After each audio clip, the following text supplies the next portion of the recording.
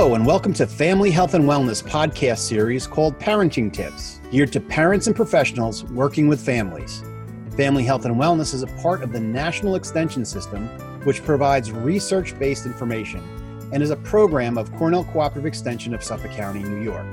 I'm Rory McNish, the host of this series, which will showcase family health and wellness educators who are experts in their field of child development, positive parenting practices, nutrition, and health.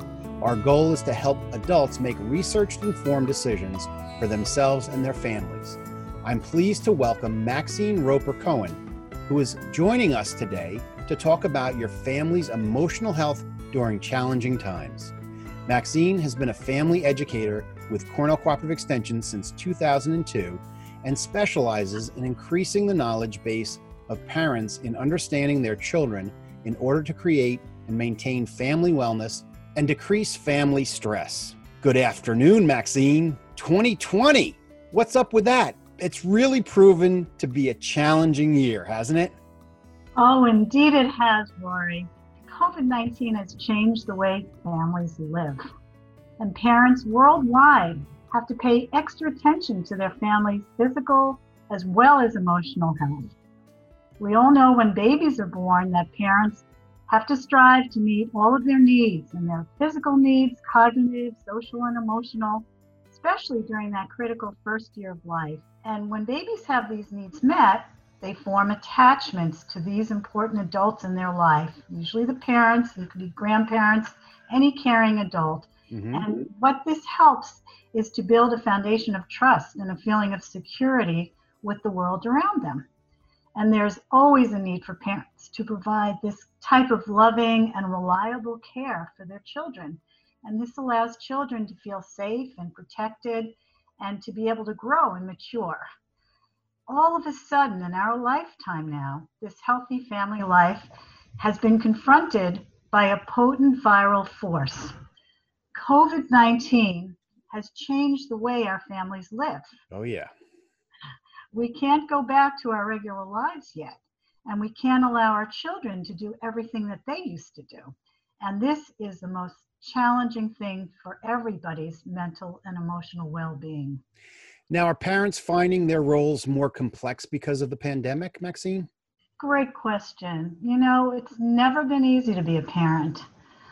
In the past several decades, women entered the workforce in increasing numbers, and mothers end up having two full-time jobs, one outside the home and one in the home. There's pressure on spouses and partners to divide childcare and other responsibilities. And when you add to this mix technology, that's created more stress, as due to this technology, work days never end. Yeah, I can vouch for that. Children are also overscheduled with school and then out of school, after school activities. So in effect, families are overburdened and they're rushed day to day. And this has become our new normal. So we've had, lots of needs for families.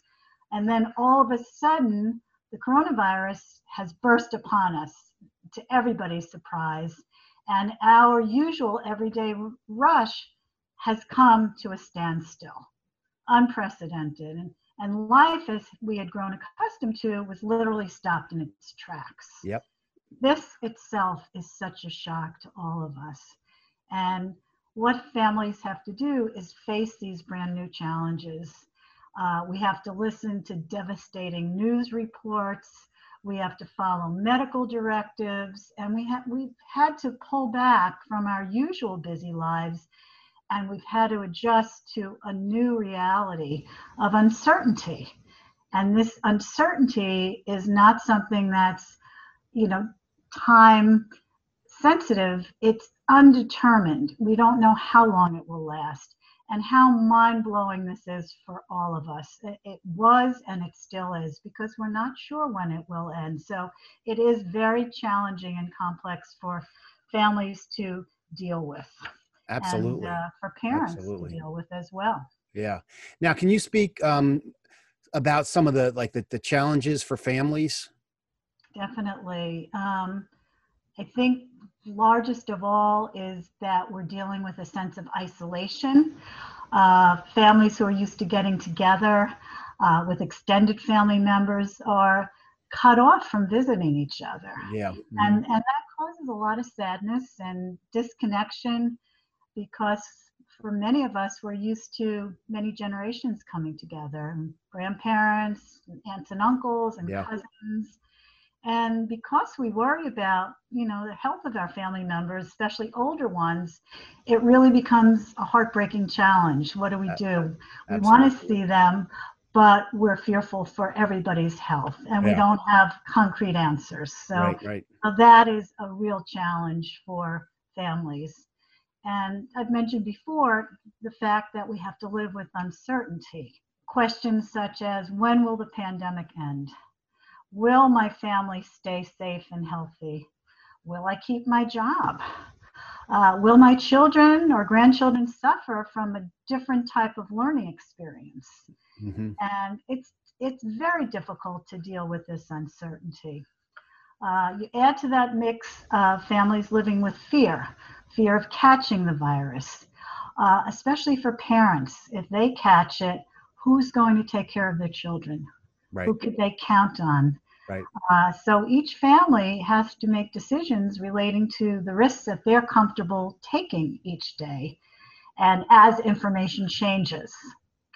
And for some, because of this, life has become so small and it becomes more boring because safe spaces outside the home are decreasing.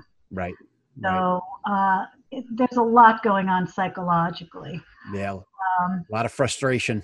Definitely. Mm-hmm. And a lot of that frustration has to do with children and their education, because when schools closed suddenly in March, and for many districts, education became virtual, that's difficult for parents, because not every parent is equipped to help their child with online learning. And as well, parents started working from home rather than in an outside the home environment. Right.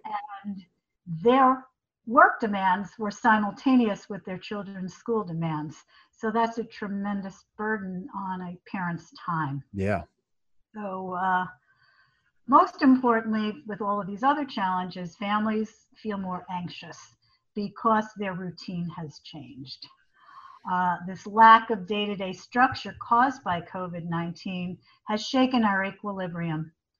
And when routine is disrupted, routine meaning work for parents and school for children, it leads to greater stress and anxiety, so that families have had to establish new routines and rhythm for each day in order to decrease that anxiety. And that takes a lot of planning and a lot of getting accustomed to. So these are some of the many challenges that families have had to deal with. What's the first thing parents can do now to maintain the emotional health of their family? Well, I think, first of all, we need to speak about parental needs. Mm-hmm. Research has shown that parents who are calm and warm, who are patient and responsive to their children, are the most important predictor of their family's mental and emotional health.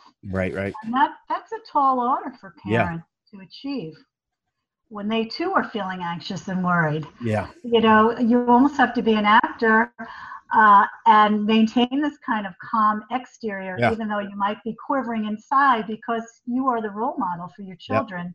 Yeah, I was thinking about that. They will pick up body language and feelings, and if maybe they didn't feel anxious before, they're going to copy the parents. So that's a tall order for them to achieve when they are feeling that way too. So this is where self-care comes in. And to give you an example, just as on airplanes, when parents are told to put their oxygen mask on first, if necessary, and then help their children, parents need to literally take a breath once in a while for themselves, so that they remain better parents for their children. Mm-hmm. And that could be taking a break outside, breathing in the fresh air, taking a walk, all of these things just to give them a short break. And it's much easier if there are two adults who are sharing the home, because they could take turns and carve out a bit of alone time to clear their heads. Yep. It's helpful to do some deep breathing when feeling under pressure. Even if Yep. you are inside with your children, just breathing in deeply to the count of 4, holding it, yes, and then breathing out deeply. They call that square breathing, and that Okay. tends to calm you too. I have a little app on my watch that reminds me to do that every once in a while. So, Oh, that's terrific. That's great. Uh, for some people, having a warm bath at the end of the day is very calming and comforting, and that could be for parents, for children too. And it might be helpful if you have room in your house to designate a calm down space for any family member to use when necessary. If somebody gets upset or a child gets irritated, just sort of not as a punishment, but a place to get away from the 24/7 togetherness, just to have a little bit of alone time and calming down time. like your own And little mini vacation there. exactly, even if it's just 5 minutes. Right. And for adults, it's also very important, the emotional connections that you have with other adults. So that calling a friend or a relative can help to relieve some stress by sharing life and laughing about the absurdity that we're living under now. So, as I said, when parents have a means of releasing their own tensions, they're better able to help their children. So I would say that's the first thing that parents can do to maintain the emotional health of their family, to help themselves first. Now, how can parents deal with their children's fears due to the news? Okay, and that's a big one. I would say the most important thing that they could do is to reassure their children that they, the parents, will keep the family safe. Right. And there's no need for children, especially young children, to worry. They need to answer their children's questions and about what they hear on the news. And it's important to listen to what the children are saying and let them express fears and feelings. Never belittle their feelings, because for a young child, that fear is real. It's better to affirm their feelings and discuss what they could do as a family about the fears to calm a child down. So, child, if you listen to a child and say, I understand what you're saying, and let's figure out what we could do, that automatically you could almost hear their sigh of relief that a parent is listening and saying, yes, I believe you, and this is what we can do, not pushing them away. With older children, parents can help them identify the information that they're either hearing or reading to determine if it is accurate, because there is a lot of inaccuracy out there. Right. Another thing is try to restrict the time that you listen to news or watch it on a TV or listen on a radio. The more people listen or watch these things, fears grow. So restricting it to a certain time of the day or a certain period of the day and then turning it off and doing other things could be helpful in decreasing children's fears and stress level in the house in general. And it might be helpful for families to discuss what they could actually do in their community to help others in a safe manner. And sometimes having this type of family discussion and decision for positive action can help allay some of the fear and shift the emphasis from themselves to others. And many times that will help a family's emotional health increase. The fact that they are doing something and helping somebody else during this difficult time. Right. Good advice. I mean, that's taking the focus sort of away from you. Yes. Yeah. So Maxine, how can families create a new structure to their school and work day? Well, it is very helpful to create a new structure because routine is comforting for all of us. And our initial routine had been disrupted by COVID-19, so that it is very important for adults and children within the family to have this new structure, new routine. Children need to have a school routine, and that's whether they're at home learning or in school learning. And as a parent works, so the child's work is school, and that's something the parent can emphasize. Right. I have my work responsibilities, you have your school responsibilities, and we're going to maybe share the house, but we do have separate responsibilities. So it is helpful to set a schedule which includes a wake-up time, which should be consistent each day, and followed by grooming and dressing and breakfast and a set meal schedule during the day. Remembering that some children need more structure than others. Some of them are very self-sufficient, self-motivated, and they just follow it. Others might need a little bit more help in getting used to this structure, and that depends upon their age and their temperament. So it's important to keep that communication open and for parents to listen to the concerns that their children might have about a new schedule. Right. It is good to set reasonable daily goals and expectations for schoolwork to be completed. It's very hard at home for parents with children learning and parents working, so that you try to accomplish as much as you can. It's not always going to happen. And from what I've been speaking to parents about is that they feel a tremendous pressure that they are their child's teacher, and they aren't. They're their helper. They help guide. But it's almost too much to put that tremendous pressure on a parent to be the teacher as well as the parent, as well as accomplishing their own work. So there has to be reasonable daily goals for schoolwork to be completed. And also, if a child is learning at home, part of that new structure is building in breaks for the child. It's not healthy for a child to stare at a screen for 5 or 6 hours a day. It's not healthy for an adult to do that. We all need movement breaks. We've got to get up and move around, relax our eyes, which take a great deal of strain from staring at a screen. I know I have to. You know that, right? Oh, yeah. Yep. Get outside a little bit. And when you think about in-school learning, there are many breaks during the day. There are transitions, there's recess, there's lunch, there's time between periods in elementary school. So we could replicate that a bit at home. It would be very advantageous. Also, parents would be wonderful if parents could establish a line of communication with the child's teacher if the child is learning from home. And this could be done via email, and offer support to that teacher to work as a team to help with your child's individual needs. Teachers are very appreciative of that. They're also frustrated and overwhelmed too with all this technology. For many teachers, they are teaching a class inside their classroom and simultaneously doing remote learning. And that is a tremendous challenge. So that any help that a parent could offer would be well utilized by the teacher. And in this way, if there are any issues or problem with the child, the teacher knows that there's a partner who will help them at the other end. So this is part of that new structure of learning from home.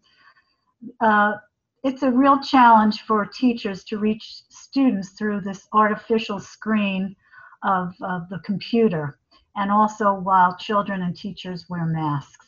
You know, you lose a lot of body cues and visual cues. So didn't think of that. Yeah, no, that's absolutely right. I mean, not easy. Yeah, you know. In fact, for some teachers in schools, they have masks where their mouths, it's more of a clear mask for the mouth for children to learn. Oh, cool. Okay. How to say letters and blends, things that we took for granted. Right. Speech therapists sometimes use that with children, so that if it's online learning, we need these cues. It's a lot different type of learning than when you're at school one-on-one with a teacher. Yeah. So an important part of creating this new structure in the school and work day is that parents need to be flexible with their own work schedule if they have children at home. So if two parents are at home, they could take turns helping their child if they need help with the on-screen learning. But they also have to realize that both children and parents need to loosen up a bit. Everybody's undergoing these challenging times. I mean, education throughout the world is going to be different in this year or 2 years or year and a half. If they're not getting everything that they would have gotten, there will be time when this is over when they will make that up. Mm-hmm. So it's not that their child is going to be behind another child. We're all going through this together, and the work will be accomplished eventually. And there's just a limit in what each of us could do in one day. So I would say the most important lesson is that we should not be too hard on ourselves or each other. How can family, with social life, how can family members maintain that? It's really important for our emotional health. We need to do that. You're right. And we all do need connections. And that would include, family members and friends, because we are social beings. You're entirely right, Rory. Yeah. And children should be encouraged to play. Play is very important. Mm-hmm. Children learn when they play. For young children, I would emphasize imaginary play, because this helps the child deal with any fears that child might have, and they can act out dreams. And this is very cathartic for them. Yeah. And young children are satisfied with family members as playmates. So we don't worry that much about young children, because if family members are around, they have that social context. And then we get to school-age children, and although they cannot safely play with others in the same room, they can call friends. They can go online and have virtual play dates. They can call relatives and have a conversation. These are all social attempts of normalcy. The online play dates have become very popular, especially with elementary school age children. Children in school, you might think, have an advantage because they are seeing other children, but from Mm-hmm. what I see in my own school district, they are in their own cubicles surrounded by plexiglass, and Right. they sit in those cubicles all day. Yep. And they cannot touch things other children have, and they don't play together, and they're separated even when they're in gym or outside for recess. Yeah. So they're not in such an advantage compared to children at home. Mm-hmm. It's not that children at home are missing that much. It's They still see not each normal. other, but they can't play together. It's still not normal, no matter if you're in Exactly. school or at home. Exactly. Learning has changed. So as far as, social well-being, parents, can tell their children that this is temporary, that they will eventually be able to get together with others and play like they used to. It gets a little bit harder with teens, because for teens, connecting with their peers is very important. And it's so difficult for them to social distance. So remote education for teens perpetuates a negative mood because it is isolating. Right. So parents can help their teens connect with friends by utilizing social media, staying in touch, and perhaps by meeting friends outdoors at a distance. As long as we have nice weather, at least this is, even more important for them to have that immediacy with their peer group. So that's one safe way of doing that. Interestingly, a survey was done of 1,500 teens, and this was collected in May of June of this year, 2020, by the Institute of Family Studies. And it found that the percentage of teens who were depressed or lonely was actually lower this year than in 2018. No kidding. Which was very, very controversial. Yeah. The study's authors suggest that the reasons for this improvement in mood during 2020 were that teens were sleeping more in quarantine, and that the majority of them, 68%, said that they felt closer to their families. Wow. So that I thought was very, very provocative. Yeah. That's more sleep, spending more family time, perhaps eating together more, all positive things for social and emotional health for all family members. And that perhaps is due to our life necessarily slowing down and being less demanding. So it's not necessarily all bad. Yeah, no, I know. I mean, I think, other things too, there's some positive outcomes from this, Now, I guess that brings us to another point. How important is sleep for our emotional health? In my previous 2 podcasts, I discussed the importance of sleep for both children and adults, parents. And during challenging times, I can't emphasize enough the importance of a regular calming down period leading to a good night's sleep for all family members. And it is difficult because with worry and with anxiety, many times we're prevented from falling asleep the way we should. Mm-hmm. Sleep is restorative and it gives the body time to relax and repair. And it also gives the brain time to develop and regulate body processes. And a good night's sleep helps everyone to focus and be productive the next day. Sleeping enough improves everyone's mood and it also increases patience. So for all of these reasons, sleep is so important, especially during these times. It's good to institute a nighttime routine for children, which lulls them into at least 10 to 12 hours of sleep. For teens, that's going to be probably more like 9 to 9.5 hours.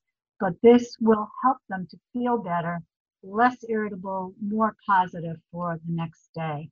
Right. And for us, we as parents, we should aim for at least 6 hours of sleep a night, optimally 9 hours, and that will help elevate everybody's emotional health. Now, how can families have fun together to improve their emotional health? Yes, fun is not optional.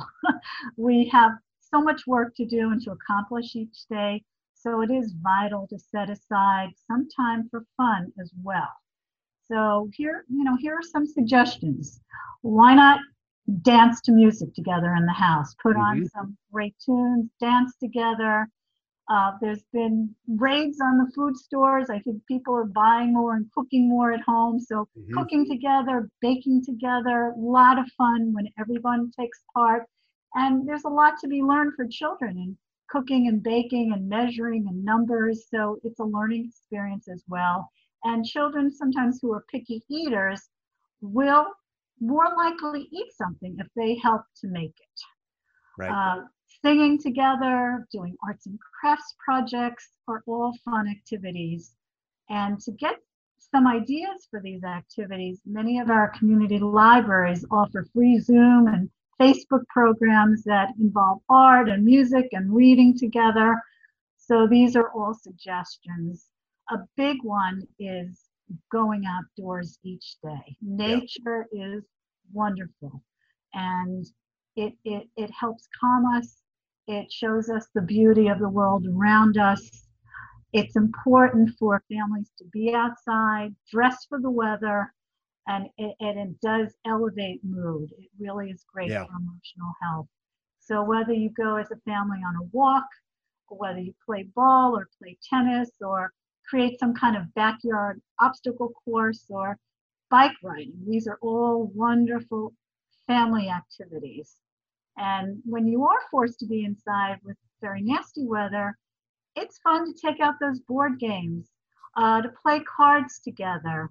These are such fun activities, and they provide hours of playing and, most importantly, laughing together as a family. Yep, absolutely. It's wonderful. And even for parents to tell their children what life was like when they were growing up. Children won't believe it and they'll laugh their heads off, but just these sharing opportunities bond you together as a family, and you'll be surprised, but they provide lots of memories for years to come. So the only thing that I have to say though is that, all this cooking and everything here, it's we have to do another podcast on overeating during COVID. I agree with you, because I don't know one person who has put on regular pants since this happened. We're all in our fat clothing, right? Yeah, lots of comfortable clothes, and many people complain about the COVID-10. I think that if we take some time to be outdoors and walk and bike ride and try to exercise, you got to balance it. Not to restrict ourselves or deprive ourselves, but enjoy food in moderation. And try to burn it up with energetic activities. But I think we'll all deal with that afterwards. I took my walk today. My wife and I, we try to do that, every day if we can. So that's great. So Maxine, is there a silver lining for a family's emotional health during these challenging times? There certainly is, Rory. We have to live with much more uncertainty and lack of control for right now. And this does challenge a family's mental and emotional health. But what we have learned is to live each day, live in the moment, and that's a great lesson. We can only have so much control, and some of it is beyond our control, and we have to accept that for now. But we do have more family time, life is not as rushed, and there aren't as many distractions. So if we can create more calmness in our homes, we can enjoy being with and playing with each other, having time to talk together. And as I said before, parents can talk about what their life was like when they were growing up. And there's always good time for laughing. There's time for hobbies, new hobbies to develop or emerge. So have that fun together and cement those positive moments. And know that we as families are all adapting together. We've learned how to maintain a new routine, and we know that eventually we will emerge from this challenging time. Keep the communication open. Enjoy knowing that your family has grown closer, and most of us have. We've been thrust together, but we've learned how to grow closer, how to compromise, how to laugh together. We are all resilient, and especially children. Children will follow their older family members. Right. So if we're resilient, they will be. They're adaptable. And your family's emotional health can be maintained, and we can all thrive when we treat each other with love, patience, and understanding. Well, thank you, Maxine. I think this is such a poignant and timely podcast. I really appreciate you coming on and getting us through this. This is not an easy time, as we were talking about before. So many things are happening, and we have to, like you said, be a little flexible. So I really appreciate you. Thank you so much for the opportunity. Absolutely. Well, that's our podcast on your family's emotional health during challenging times. Thanks for listening. We would love to hear your comments about today's topic. You can email us at jsj@cornell.edu, or you can contact Maxine directly at mc333@cornell.edu. For more information on this topic and others, check out our blog at www.blogs.cornell.edu/CCE Suffolk FHW. You can also visit our website at ccesuffolk.org and click on Family Health and Wellness. Take care, everybody. Stay healthy.